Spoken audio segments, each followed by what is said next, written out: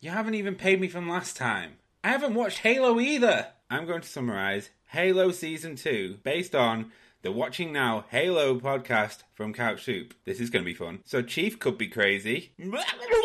Cortana's had a facelift. We're a bit mixed. Quan and Soren's story is really boring. Is it over yet? Reach is fucked. Reach for the stars. You all are gonna die. Spartans have a new leader called Ackerson. More like Dickerson. Apparently McKee is alive? She didn't die on screen, so she's probably not dead. Key's definitely not dying. Right. And the flood is coming. Is the water on this planet? What do I know? You should be listening to the Watching Now Halo podcast everywhere podcasts are available. Where's my money, Drew?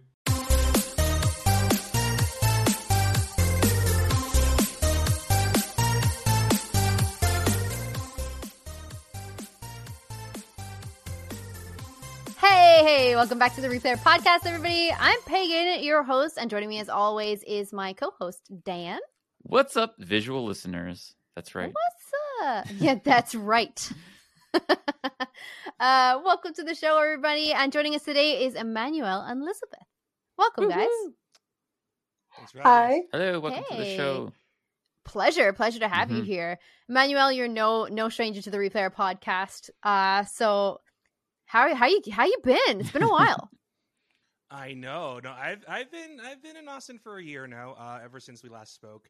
I moved here to Austin in October of 2020. Wow. I was in the middle of the pandemic, and I've been working my way as an accountant, and I've been streaming like on the weekend. It's like as an accountant or like a TikTok accountant? I wish I had a TikTok account. That would have been great. You were in the first time you were on the podcast. You were in Jersey. Yeah, I was in New Jersey for quite a bit. I moved to Austin and then just grazed my way around town since then. And I've been nonstop streaming, writing for the Couch Soup website. Yes. Getting a lot of interviews last year, which I'm very fortunate to have. Bruce Green and Nicole Tompkins on the website, which I'm very grateful to have. And I've been hanging in there for the most part. So it's been a fun ride for sure, going to Austin, just going solo from my hometown back in Jersey. Dude, that's awesome. And it's fantastic to see you get those interviews and everything for Couch Soup as well. You're obviously the contributor. Sorry, if anybody didn't know, you can find Manuel's work over on couchsoup.com, as well as Liz, who is also a new contributor. And we'll have a couple of articles out by the time that you're listening to this episode. I believe those are titled What to Expect from Elden Ring and The Best Heroic Thieves and Why We Love Them. Is that right, Elizabeth? Yes, that is correct. Nice. I'm very excited about those coming out. So are we, for sure. So are we. So tell us a little bit about yourself, Elizabeth. This is your first time on the podcast. Well, first of all, thank you very much for having me. I'm very excited to be here and to finally get a chance to chat with all of you. So a little bit about myself. Let's see. So I am a freelance virtual assistant, and I'm also working on writing my debut novel. In the meantime, I have a short story coming out, and in my free time, I like to play Uncharted, and I actually read a lot of George R.R. Martin stuff, which is what led me to find out about Elden Ring because he's involved with it. So that's a little bit about myself. And I've just always loved writing, and I'm really happy that I found Couch Soup. A friend of mine actually suggested the Retro Replay to me. So, and then when it became Couch Soup, it was really exciting, and I'm really looking forward to writing more content overall. That's amazing. I didn't know you were writing a novel.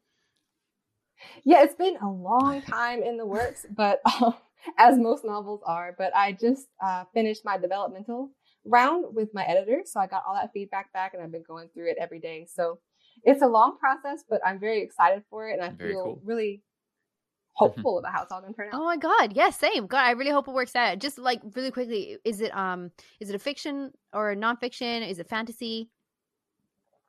I think by the time I'm done with it, I think it's going to fall into new adult dystopian fantasy. So It's going to be a little sci-fi. Oddly specific. So it's a little sci-fi, a little dystopian, and it's got like new adult age characters. Can I get a non-fiction fantasy novel, please? Right? Absolutely. Nowadays, you can Make probably Lord write of the one, Rings actually. real. Yes. Wait, Just, it's not real? Take that off the Wait, what? That's not history? Well, yeah, it is. It's history. It's Fuck you. historically accurate. Yeah. Oh, that's great to hear, Elizabeth. I'm really excited to hear that about your novel, and of course, you're an active contributor on Couch Soup. It's wonderful to have you as part of the network as well. It's really cool to see a lot of the contributors as well come onto the Replayer podcast and get to know them a little bit more. Get to know the people behind the article, which is wonderful. Just before, it's a lot of fun to be here. Good. So the just before we proceed, just so everybody knows, I'm sure they're all very well aware, but the Replayer podcast is now part of the CouchSoup.com network, a platform focused on authentic and unfiltered pop culture. Woohoo! And it's supported by a community of like-minded nerds like us. So do us a favor and support the show by joining the CouchSoup community for free at CouchSoup.com, or choose a paid tier that works for you. As always, subscribe to our show on iTunes or Spotify, wherever you listen, so you never miss an episode. Who are you calling? Okay. Yeah. Who you calling nerd? We reached the tippy top, boys. Shut up, nerd. All right. Before we go into this week's topics, Dan, why don't you lead us into what you want to talk about? Yes. Before we get into this week's discussion, I wanted to mention that last week there was some big news in the world of gaming, and that was Xbox's acquisition of Activision Blizzard. That was a huge thing that shocked the internet suddenly that morning. And it happened right after we recorded our last episode, so we weren't able to talk about it. And now we're a little late to the conversation, but I at least wanted to give us a quick minute to just go around and talk about that and see how everyone feels about that news. So I will throw it to Emmanuel first. I woke up it was on Twitter. I woke up this morning about when I woke up this morning and I checked Twitter, and you see trending why is Activision? What's going on with Activision? The acquisition was a bit of a surprise for sure, especially with what's going on with Activision surrounding all those scandals. This acquisition actually gives Microsoft some leverage, but they're not going to be full-on dominant yet, just because of the titles that they've amassed. They have COD, they have WoW, they have Overwatch. They have Tony Hawk Pro Skater. If they ever have a Tony Hawk Pro Skater 5, they have Spyro. We'll know at that point. But the acquisition kind of leverages them in the competition. Now the lingering question for me is, especially with COD being a big thing, and I don't play COD by any means or the imagination, but I see people play Warzone a lot. And will they be able to keep up the service, or will they make it exclusive just for Xbox? And Spencer kind of disclosed, hey, we'll still honor those contracts between Sony and with Activision for now. What happens after is probably my bigger question about that, whether or not they'll keep renewing the contracts with Sony. That's the big question. But when I woke up that morning, it was a shock, just because of all the titles that they've amassed. Oh, Diablo! I forgot Diablo. That's another big StarCraft too. and seeing that all over the place, and I woke up that morning, I was like, what? And I was looking at my phone and I retweeted it.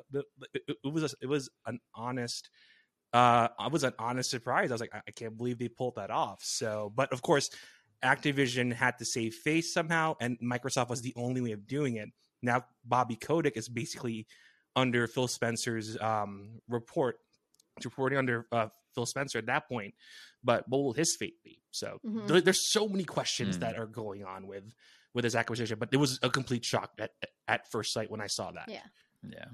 Now, Liz, I know you're not as versed on the subject, but do you have any impressions or feelings on the matter? I just want to kind of echo what Emmanuel said. Basically, it was a big surprise. And I know the people that I know who play a lot of the games that were acquired, they're kind of concerned that they might not keep renewing those contracts with Sony as well. Like, how long are they going to get to play their games for? And that's probably the extent of my knowledge on it. All I know, it was very surprising, people whose characters are near and dear, and now they switch over to Xbox, etc. But some of them, like you mentioned, I think previously in a previous conversation, were already multi-platform. Right. So those might go on for longer.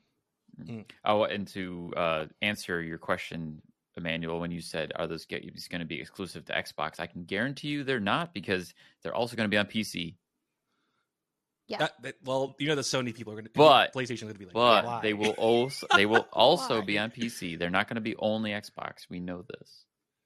It might not be on PlayStation, but it will be on PC. Sony, the Sony fan base is gonna be like, yeah, but how many more millions of players are there on PC? I was gonna say, I mean, I think it's a I don't know, it's a concern, but it's like Xbox, Microsoft. Do you like money?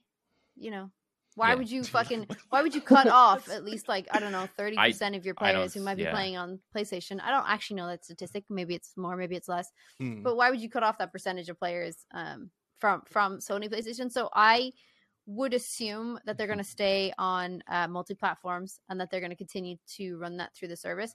Whether or not they're just going to come up with a new game, or maybe just a different version of Call of Duty or something like that will only be exclusive to Microsoft products, so PC and Xbox, maybe. I just had a funny thought. Warzone and stuff might be. Go on. Well, I'm thinking about how this is Xbox's response to the fact that for the last 10 years, PlayStation has always had some sort of exclusivity deal with Call of Duty. Where true. PlayStation always got the DLC first, or they always got something special, and now Xbox is like, now we get all the DLC and specials. Right. Yeah, right. No, but seriously, even when I saw that news, first of all, it was texted to me by my girlfriend, and I went. The message said, "Xbox is buying Activision." I went, "Wait, what? That doesn't make sense. How are they buying Activision and not Blizzard?" But anyways.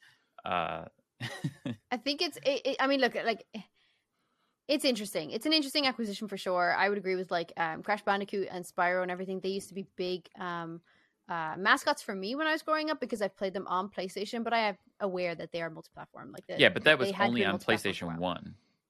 True. After the PlayStation 1, they went multi-platform. I was playing Spyro and Crash Bandicoot on my Nintendo DS, and then it came to Xbox and GameCube. We got Crash Bandicoot games, we got Spyro games, then we got Skylanders. There was all of these things outside of the original core games that were PlayStation exclusives. Oh yeah, for sure. I think it's just from a nostalgic point of view, that was oh really, what? But of course they have been multi-platform for a number of years. So now that they're going to be Microsoft properties, oh well, does it really do anything different? No, probably not. And back to your point when you said, do you like money? Look what Microsoft did with Minecraft. They bought Minecraft and they said, we're going to keep selling it everywhere because it makes millions of dollars. So why wouldn't they? There's just no way. Microsoft love money. And now he's a Smash character for some reason now. Why not? But I think this is going to be a really interesting acquisition. Obviously, Activision Blizzard, or both really, but more Activision, had been in some hot fucking water because of the way that they run their businesses and how they treat their staff and the mistreatment of from everybody, but mostly women and minority women as well. And you're just fuck you guys. So honestly, I'm super glad to see that Bobby Kotick is probably going to be retiring somehow. I believe he's also going to get a hefty check or hefty payout, which is a bit that sucks balls. But at least he's out. At least he's gone. But at least he's out, and hopefully this will be a better environment for the teams that work in Activision Blizzard. I really hope that stuff really does improve. It did come to me as soon as that was announced, I was like, is this a white knight thing that Xbox are doing? They're just let's just swoop in and save Activision Blizzard and be buy filth and get rid of the people that are causing all the fucking shit. Kind of the notion I went with, because I wrote an article about this the day after the news broke for the Couch Soup site called "Xbox to the Rescue." Yeah. Oh shit! I did not read that. I'm sorry. How dare you? That's on the same line. I'm sorry. Dare you? Listen, well, you didn't even know, so my narrative is correct. So. Oh, absolutely. It just seems that way, and I think it just must be a popular thought then as well because of all the shit that they were in. But I really do hope that this is a good this is good news for pretty much everybody, and for hopefully the employers and the employees who work at those companies and the game devs in general. I really hope that their lives get better now with this acquisition. I generally see this as being very positive and hope that it will get a lot of good outcomes, either new games or returning to old games, or at least better work life and culture for the people who work within these studios. And Xbox being in charge of that, and Phil Spencer and the way he's changed things and restructured things with Xbox will hopefully lead to a much better situation than what was going on under Bobby Kotick. Yeah, agreed. Yeah, and also Overwatch 2. I've been playing Overwatch since launch, and when the announcement dropped, I think it was in 2019. I was like, I can't wait. They're adding new heroes. They're probably rehashing all the older heroes that are there, and then it went off the grid. Yeah, like with the Microsoft acquisition, especially when they acquire studios, they're expecting top notch products that they have. Especially when we saw Rare had the Killer Instinct remake. They had Sunset Overdrive. No, that's Insomniac. Okay, which is now Insomniac. a PlayStation studio. Quick 180. But Rare has had like good success with Microsoft. That went off the grid too, but that's for another time. But with Overwatch 2, I've been waiting for an Rare announcement did not develop the for a Killer while, Instinct so. remake for Xbox. Yeah, it was Iron Galaxy and Double Helix, but it's still a Rare property. Yeah, so. Rare went on to do Sea of Thieves now. Sea of Thieves is their major property. So good, by the way. Oh, it's Who doesn't amazing. want to be a little pirate roaming the seas, you know? Yeah. It's so good. Just great. Sorry, great game. Yeah, but also like that's what I've been waiting for a while, because I've been playing Overwatch like nonstop. Like when they had all the seasons, when they had the changes of, hey, choose your character on your queue, it'll show up in 20 minutes. I'm like, okay, that's great. But now we're seeing this acquisition. Now we might see Overwatch actually 2 might be at least a teaser trailer, something. So that way, like the fans have been waiting for a while for the sequel to happen, and with this acquisition, hopefully, like the team there will actually dish something out instead of just literally just going off the grid with announcements. So, but anything can happen. Stranger things can happen in any acquisition like this, but we'll see how it goes. Yeah. Agreed. I was excited about it. Like, I don't actually play a lot of Activision Blizzard stuff, but I do play Overwatch, and I'm like, when the news hit, I was like, but Overwatch. But then obviously shortly afterwards, Phil Spencer was like, no, we're going to continue support for multi-platform. I'm like, fucking yes. Great, cool, good news. But I do hope that you're right that Overwatch 2 is just around the corner for a new announcement for when they're like reborn, this Activision Blizzard. So yeah. Cool. Speaking of upcoming games, February's lineup is pretty fucking stacked. That's with right. With some big games. Some of your highly anticipated ones there, Dan. Huh? Any games you're looking forward to? Yes, because the most anticipated game for the last few years is Bassmaster Fishing 2022. No, Finally. it's Elden Ring. It's absolutely Elden Ring. Okay. Woo! The latest game from Hidetaka Miyazaki, famed game director of Dark Souls, Bloodborne, and Sekiro. That game is coming in less than a month. And I think we're all excited. I don't know about you, Pagan, because I don't think you play those kind of games. I mean, I've never played a Bloodborne or Dark Souls or anything, but I have just been messaging a friend recently. A friend of mine is doing a playthrough on YouTube, and there's quite a few of these playthroughs on YouTube, obviously the Dark Souls and Bloodborne. I was like, I've never played any of these. Any advice? Should I start one? I don't know. And they're like, fuck yeah, just play Bloodborne or whatever. I was like, cool, great, we'll do. I just beat Bloodborne. Finally. I would like to play them. I have them on my list. Finally. Other big releases for February, Pagan, are Dying Light 2 comes out, I think, the 3rd of February. Is that right? I think so. Yes. That's coming out pretty soon. So once this episode releases, you guys, it will already be out. Of course, Sifu's coming out. Grid Legends, Destiny 2's The Witch Queen expansion, and of course English. Horizon Forbidden West, which is probably one of my favorite games, or one of my highly anticipated games, because I have to say I didn't give Horizon Zero Dawn a lot of love the first time I played it. And I was like, nah, I don't really like it. It's kind of crap. I don't really get the story. I'm not really involved or whatever. But then it's one of those games that I would continuously think about for ages after I've played it. I would just be like, oh God, do you remember that? Or do you remember this? Or the feeling of like roaming around, or like conquering the different caves and stuff. I loved it. I thought it was great. So I think as much as I didn't appreciate it the first time I played it, as I've been continuing playing more and more of it, I'm like, damn, I'm really excited for Horizon Forbidden West. So yeah. I think a lot of people are looking forward to Forbidden West, definitely, because there's going to be a lot of new things in addition to what they had in the first game. And I think a lot more interaction between Aloy as a main character and people's beloved side characters. So I think that'll be really fun to see. That's right. And there's some great cast as well. Like Carrie-Anne Moss is now in this one for Horizon Forbidden West. Like, what? Like, okay. All right. I didn't know that Lance Reddick was in it. And then I only just learned that Angela Bassett is playing the new, like, antagonist. And I was like, which I is had so no cool. idea. So cool. Yeah. Yeah. So That one was good. That one was good. But I know that you guys are big fans of Elden Ring so far, and you guys are looking forward to a lot coming up with that. So as much as I cannot contribute to the whole Dark Souls, Bloodborne, Sekiro type of genre, I am excited to see what everybody else thinks about Elden Ring. Emmanuel, I actually understand that you got to play the network test, right? Did you already play some of the beta? Yeah, I was blown away with not only from a gameplay standpoint, but the world. It's a complete departure from the drab and dreary of Demon Souls and all three Dark Souls. You see, it's pretty much it's drab and dreary, but it's the exact opposite with Elden Ring. And going through the game world, it's like the world's come to life. And when you first get out of the world and you see the Elden Ring and seeing how the world functions, what kind of drew my interest too is they're bringing back a lot of features that were from the prior Souls games. The most important one is probably the world tendencies. So for those who are not familiar with the Souls games, world tendency is basically how the world changes based on the actions you make. So when you beat a boss, let's say in Demon Souls, the world tendency goes to white. If you keep dying in a world, which happened to me, I'm playing Demon Souls right now. There's one world that's like pure black because I terrible of one of the worlds.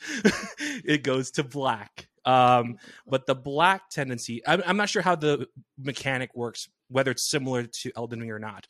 What I think is if you keep dying on the world, it'll get harder and harder and harder to go through that world, much like in Demon Souls. So and Liz's seeing eyes, how like, Oh no. Oh yeah, exactly. Oh, no. I sorry.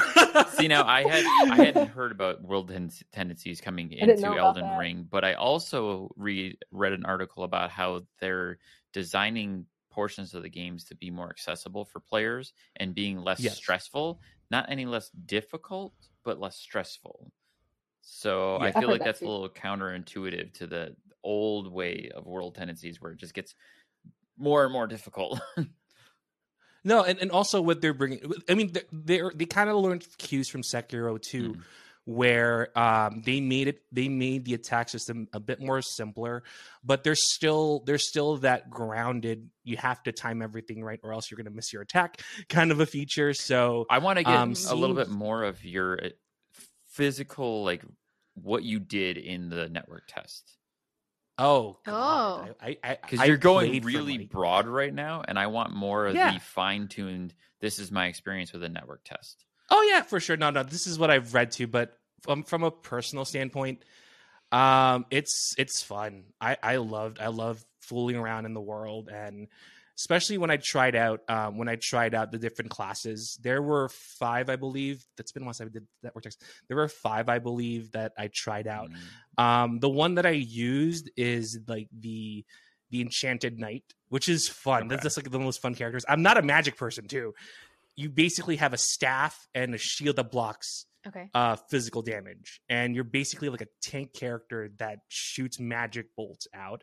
And the bosses are, when I played that with one of the bosses, I was like, oh, this is pretty easy. Just throw bolt, shield, bolt, shield. And it's like, it's one of those tanky characters that I enjoyed with. And the mounted combat is kind of fun too, because you can shield bash an enemy, and it's like, oh, there's like, you see the impact, and you feel the impact from a sound design perspective. It's like you hear the boom, like, oh my God, I can't believe that happened. So I had a good time on that. I played throughout the whole weekend, and there were some bugs. There was one, I should have recorded this too. There was one where I went and fought the boss and I fell down the world. I'm like, you fell through the world. Oh no. Yeah, I fell through the world. I was like, thanks, game. All right. Hold on. Done. Now, Liz is really excited for this game. But if I Yes. know correctly, if I'm correct, you've never played a Souls game before, correct? I have never played a Souls game. I've never played any game from software. My friend who they work as a business consultant, so when they do have free time, they try to play like a bunch of the new games that come out. And they told me that basically From Software games will make you wish you were dead. So they may not kill you. Par for the course. Make you wish Par you for were the dead. course. Now, the catchphrase on Dark Souls was "Prepare to die." That was the tagline on the box. Oh no! God. Yeah. I think I have the Demon Souls box. Hold on. Yeah. So that's where before So Emmanuel got way too deep into gameplay and mechanics because you've never played the game. I want to hear from your perspective, Elden Ring. Not knowing any of this stuff. So I have done a lot of research, but since I've never played a game, I've been advised to like pick my play style for other games and consider that when I'm creating my character. So I did look at the Enchanted Knight that Emmanuel mentioned, and I'm also looking at the warrior character. I'm not going to lie, primarily because of the dragon flame feature. Yeah. And I'm a big Game of Thrones fan. So I sort of just want that one just for the dragon feature. Nice. But I'm also really excited because of the story. So I'm a huge George R.R. Martin fan. And when I found out he helped make the background for the world, that's what really pulled me in. And then when I see, I've watched playthroughs and done all sorts of research for writing my article. You get to see how the game mechanics are there to support the world building. Like you have your mystical horse creature who can do the vertical traversal.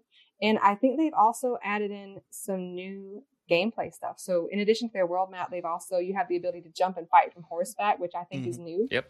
I think they're also adding new counter moves. And I've heard a lot about they have a multiplayer feature that I think is really cool. There's not a lot known about it just yet. But from what I've researched, it's speculated that you can make groups and then you can leave notes and clues throughout the world for your group. Like you can leave bloodstains and stuff. Yeah. So I think that'll be really helpful for puzzles. That's every Souls game. Now I can echo on that. Wait, really?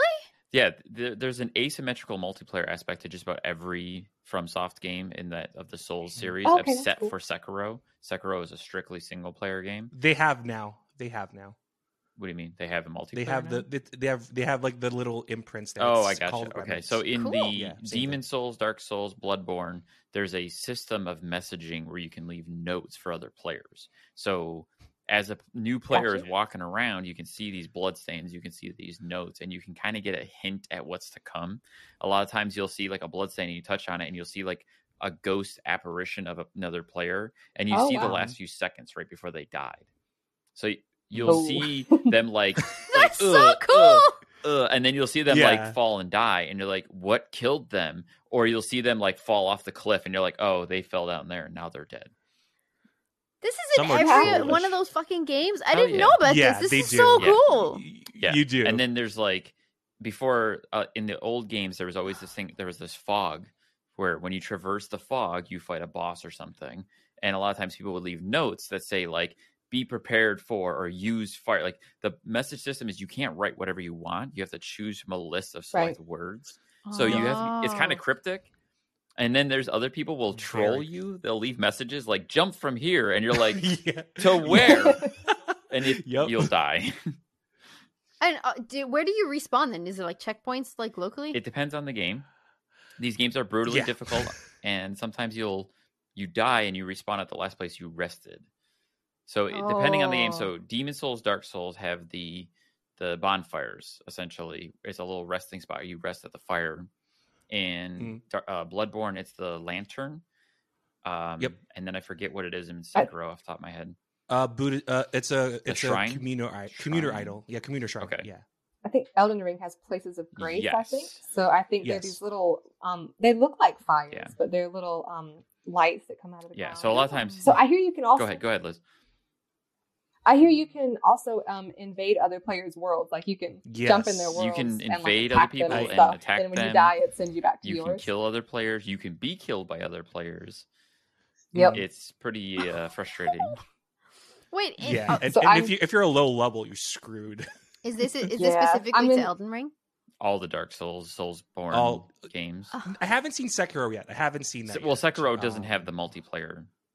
Okay. They have the remnants, so it's similar to that. Okay, just want to make sure. Right. I'm basically anticipating wandering around trying to look at these castles because anybody who knows me will tell me that I love everything castles, everything knights, etc., stuff like that. So I'm imagining myself walking up to this castle and then just getting chopped down right in the middle of my steps by some random player. In my experience, at least in these games, whenever somebody invades your world, you're told. The game tells you you've been invaded. Yeah. Oh, good. So you know. Okay. Yeah, so it's not like a sneak attack. It's not a sneak attack or anything. It's like this player is invading your world. It just like charges right. It's usually like a red player that will just invade. I don't know about Elden. I haven't been invaded yet because Hopefully no one does that in the real game. We'll see how that goes. But yeah. Hopefully everybody's like nice for like the first week while everybody plays, and then they just jump in there. That's what I'm hoping. Yeah, you can go. But I think the word nice and From Software. No mercy. Go to YouTube and Google like the troll videos on Dark Souls where players will troll other players in Dark Souls, and it is brutal. Like what people do to each other. Oh yeah, no, Demon Souls especially. Like when you do invasion, I played both the remastered and PS3. If a player's level is higher than you, like you better hold on for dear life for a heal or just wail at everything. Because if you're not, if you're human, like in the game, you're gonna be like a soul from. Oh, thanks. Like I've worked that for nothing. Oh my god. Yeah, this is horrifying. And the other aspect that a lot of these games, it is kind of scary. Yeah. So the other mechanic that I think Elden Ring is going to have that the other games have is when you kill enemies, you gain the game's version of experience. In Dark Souls, it was souls. In Bloodborne, it's blood, echoes. In Elden Ring, it's the runes, I believe. Yes. In those games, when you die, you drop your experience. So you lose your progress essentially. So and you get one chance to get back to it and reclaim it. If you die again, it's gone forever. Yeah. I don't know what I got myself into. Like I do not know what I'm getting myself into here. Yeah. I'm just gonna have to jump in. You're either gonna love it or hate it. Most people love it. One of those extremes. Same to you, Pagan, if you decide to play these. I definitely will. At some point I definitely excuse me, I dropped my pen. I definitely will. I have to ask though, which would you play first? Like would you play would I just play Bloodborne? If I'm gonna prep for like Elden Ring, say, would you play Bloodborne or Dark Souls or Demon Souls? Like what would you recommend someone pick up first? I would say Dark Souls is the closest in play style to Elden Ring. Because Bloodborne is a little different. Bloodborne does its own thing, but same mechanics. From what I've seen with Elden Ring, it follows a very similar mechanic to what they did in Dark Souls, melded with some of what they did with Sekiro. Like Liz, you mentioned the new posture system that's pulled from Sekiro. Yes. So these are. I hear that they have jumping now too. I mean, you could jump in the old games too, but it's like a weird, like you can't really control your jump. It's like a Mario jump. One of the playthroughs I was watching, so they went to, I think that the castles are called legacy dungeons, and so there's they sort of interweave with the gameplay seamlessly. And the playthrough that I was watching, they're basically traversing the castle vertically using their jumps. So it's a little, I presume from someone who's not played the previous games, I presume this one is a little more precise. I'm guessing maybe the jump mechanic is a little more. I'm wondering how the fall damage is going to be, because fall damage is a biatch in the old non-existent. games. It's non-existent. There's no fall damage in Elden Ring. Yeah, there's no fall damage. I tried jumping on the highest castle. I'm like, oh, I don't have any fall damage. Okay, fall damage was always the thing that made me the most nervous in the old games, because you fall from somewhere and you take a buttload of damage, and I'm like, shit, I died. That may be story based, I wonder, because I know that the character that each gamer is going to play as is a tarnished, basically. So they've been exiled from this world, and now they're being called back in to tackle, I think, the demigods. Yeah. So it may be story based. Like it could be that you're not fully human, so you may not be injured by stuff that would injure a human. That's clever. Yeah. All right. Yeah, it's one of those clever bits too, and it's like when I read the lore, especially like just on the story reveal, it's like. It's every single Souls game. You are this unreformed. Like, oh, okay, this is where it's gonna go to, and like the fall damage isn't as bad. I think when you do turn into like a human form, you may have fall damage, but they haven't really disclosed it yet. But on the playthroughs that I've done, I just went to the highest point of the map and I jumped. I'm like, oh, there's no fall damage. Okay, that'll save a lot of players' headaches. A lot of lives. Yeah. I mean, I did.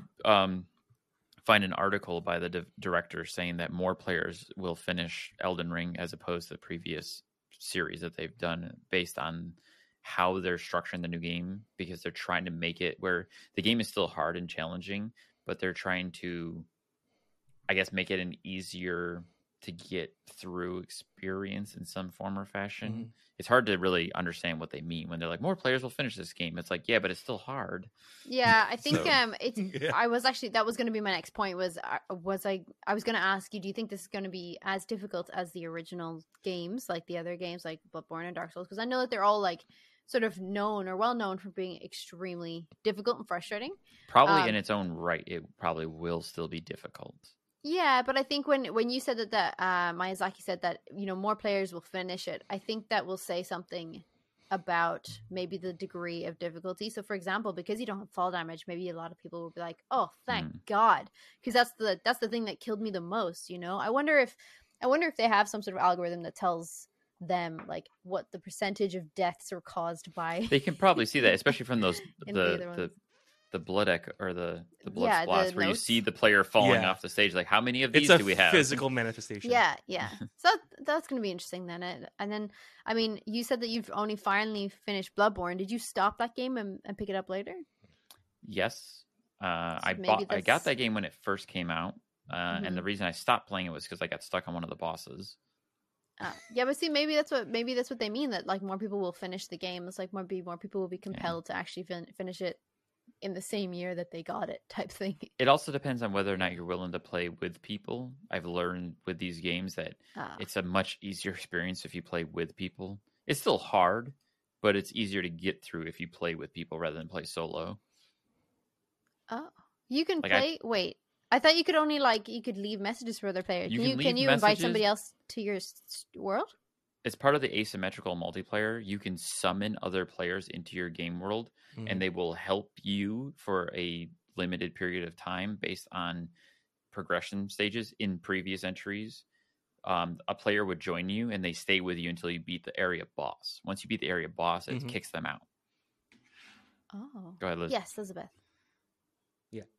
I think they also have you can summon spirits in this game too, or summon ghosts. That was phantoms. A game changer. I couldn't think of the word. Phantoms. So apparently, if you're up against like this really intimidating boss fight, and obviously it's something that you would die a bazillion times trying to beat yourself, you can summon phantoms, and sometimes you can summon groups of phantoms, I think, also to help and to distract them while you actually I have a story on that. Actually, I was fighting one of the bosses. It's I forgot the name too. So there was a summon where it's basically an army of like 10 people. I was like, I'll just summon this. I pressed it down. There's like 10 zombies. I'm like, okay, there's support. All right, cool. And they just distract the enemy at least. And I was still shooting bolts, but the boss at the time that makes just basically.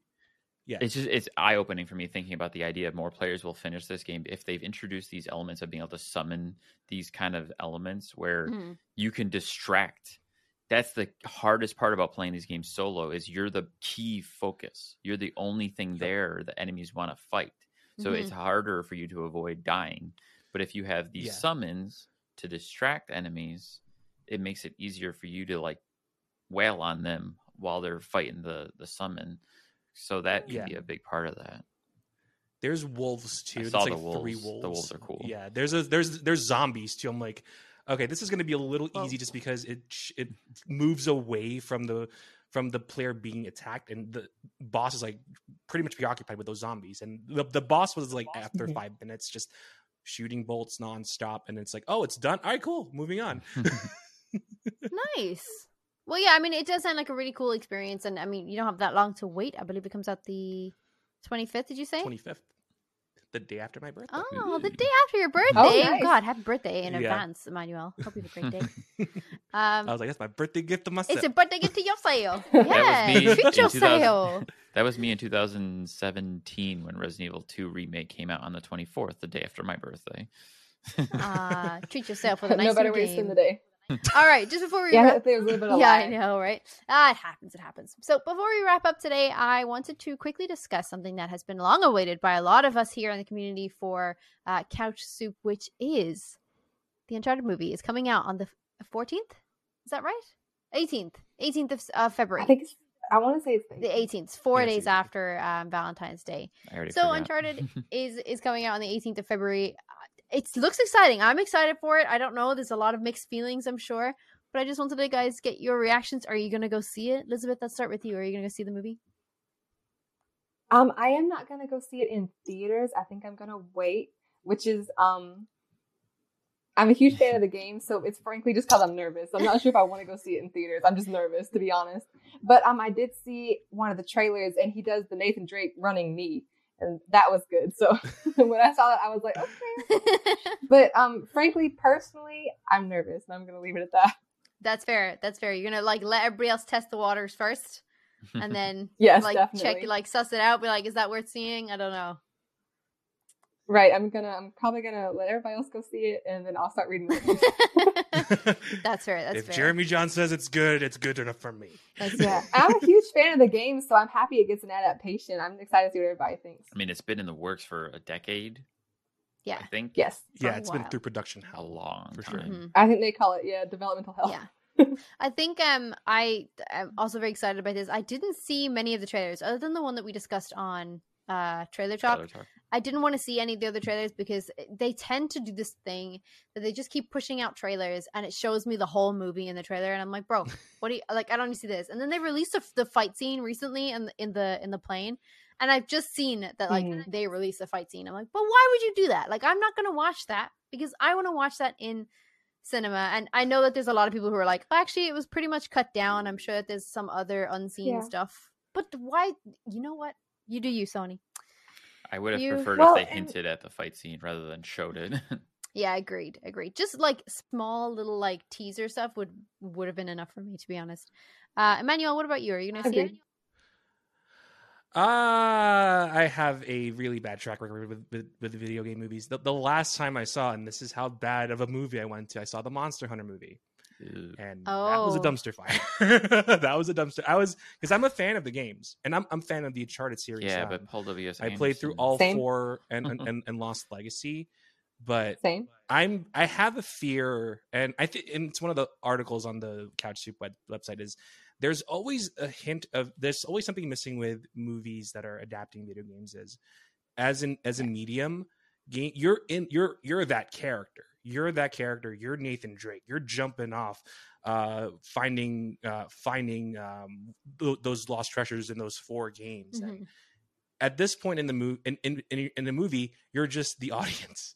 And at least the one thing that I'm very optimistic is they took elements of the games, which they should.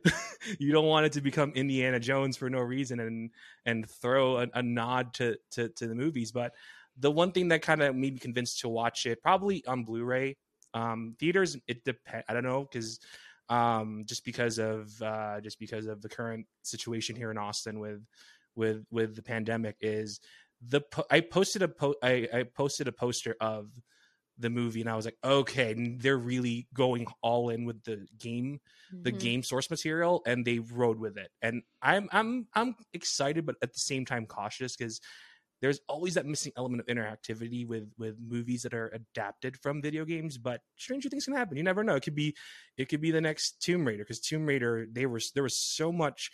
My bar was very low at the time, but it was pretty decent. So hopefully Uncharted will be good. But yeah, it's been a decade. It's been through production hell. I might as well see it now because it's finally happening. Mm-hmm. So yeah, absolutely fair point, Elizabeth.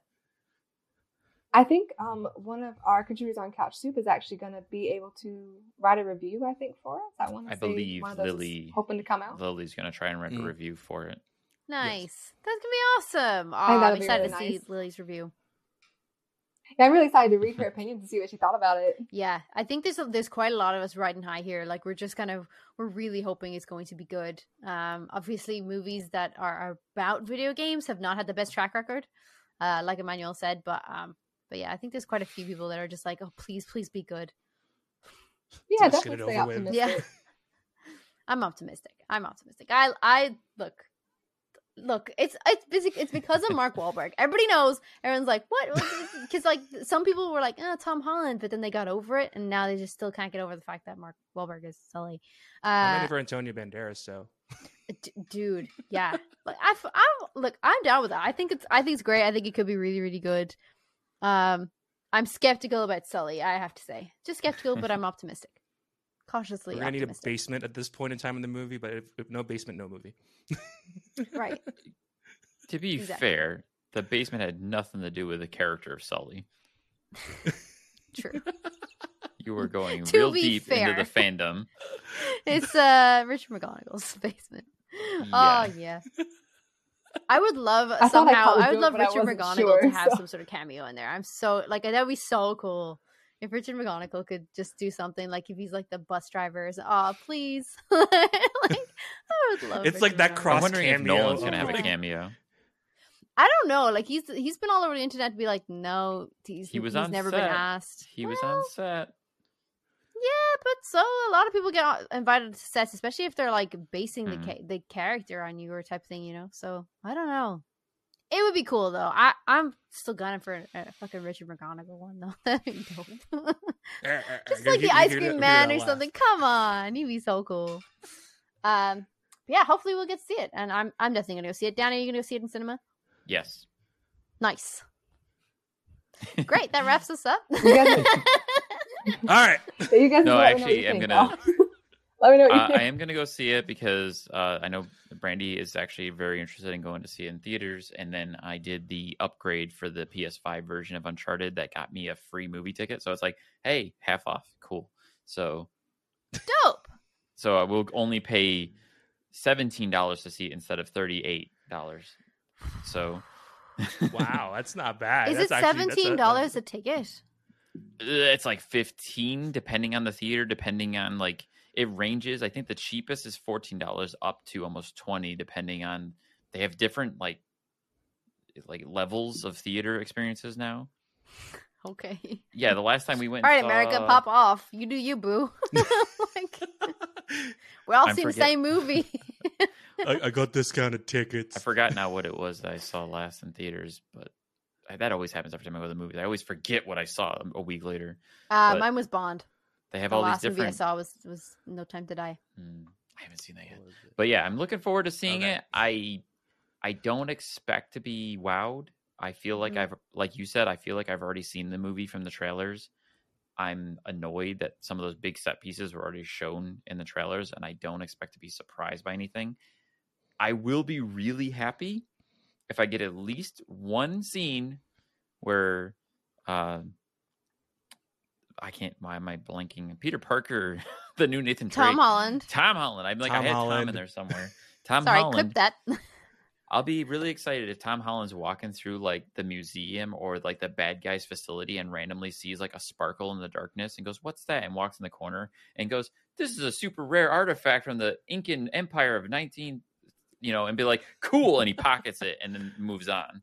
Yeah, and I'll be like, cool. "Yes." Yeah, that'd be nice. That'd be a nice little Easter egg, a treasure. I want, a little, exactly. I want a treasure Easter egg, like treasure. Yes. Treasure. That'd be so good. Oh, that would make me happy to give that little slight nod. Absolutely. But otherwise, I look forward to it, but I'm not expecting much. Yeah, I think sometimes with those type of movies, like keep your bar low. Yeah, keep your bar low, and then if you come out really surprised, you're like, "Oh, great!" So yeah, there you go. If the scene of the flying boats flown by helicopters gets even more bombastic and turns into something even bigger than that, I guess I'll be happy. I think the biggest, I think that one of the biggest things that we had a gripe with from the original trailer was because of the crate scene, like flying out of the airplane, kind of like holding onto the crates and stuff. And myself and Adam were discussing this, and we were just like, "Why does this look weird? Like, why does it feel wrong? Like, it's the video game. It's the scene from the video game. So why does it feel weird?" And it's because it's like it's all green screen. The camera angles are different because you can't get the same camera angles with that you do in a video game because obviously they're impossible to achieve. Right. But it is all green screen, and the camera angles just feel weird. So I'm just hoping that they somehow managed to pull that off. I'm hoping that with trailer editing, there's bits that were just missed or not seen, or, there's stuff that's done better. So I'm, like you say, cautiously optimistic. My bar is like medium to low. So I'm really hoping I'm going to come out of there being like, wow, it's going to be amazing. Mine's subterranean. It's in my brain. I'm prepared to be blown away by any capacity. Okay. Even if it's like the Easter egg and it's like, I'll take it. Yeah, I'll take it. Yeah. Cool. Nice. Well, that about wraps us up. Dan, you want to take us home? I might actually play Forza, or I keep saying Forza when I want to say Horizon, because I mix up Forza and Horizon. I was going to make a note. Right. about Horizon that I have pre-ordered it. I haven't finished the first game, but I'm going to try the new one when it comes out for some reason. Yeah. But yeah. It looks visually impressive. Elden Ring. Okay, I'm ready. Okay, my body is ready. I forgot to show this too. Like I was at a signing. I forgot to show this on the Elden Ring bit. He signed a copy of Starport in Midtown Comics in New York City. Martin.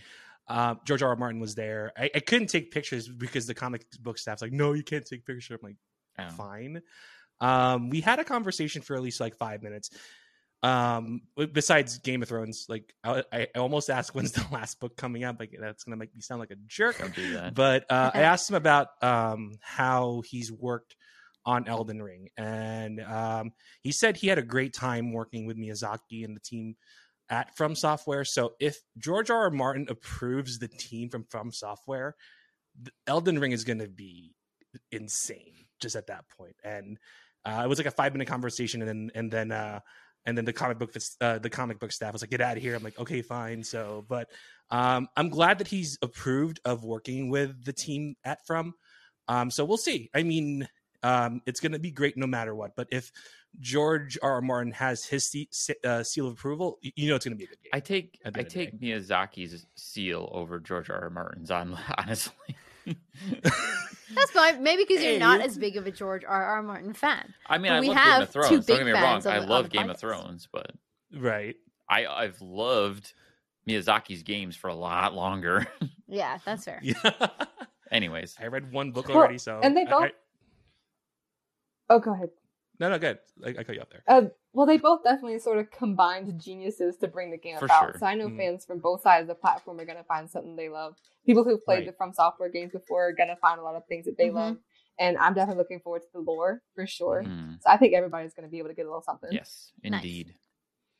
Nice. And with that, let's take her out. So... thank you guys for joining us. And for everyone out there watching and listening, you can write us at thereplayerpodcast@gmail.com with any suggestions or anything you'd like to see us discuss on the show in the future. Or if you happen to want to be a guest, you can let us know. You can be sure to find us on thecouchsoup.com, and you can listen to our show while you read some amazing articles like Liz's article about thieves or Elden Ring, or Emmanuel's article about Monster Hunter. And I think you were working on one about Nier. Yep. Nice. Yeah. The story of Nier Replicant. Nice. That's going to be a very interesting article. Among other unfiltered pop culture opinions on things like Star Wars and Star Wars and Star Wars. Boba Fett. Anyways. I'm Dan. Thank you, Pagan. Thank you, Emmanuel and Liz, for joining us. This is a Replayer Podcast, and game over. Woo woo. Game over, man. Game over. Game over, man.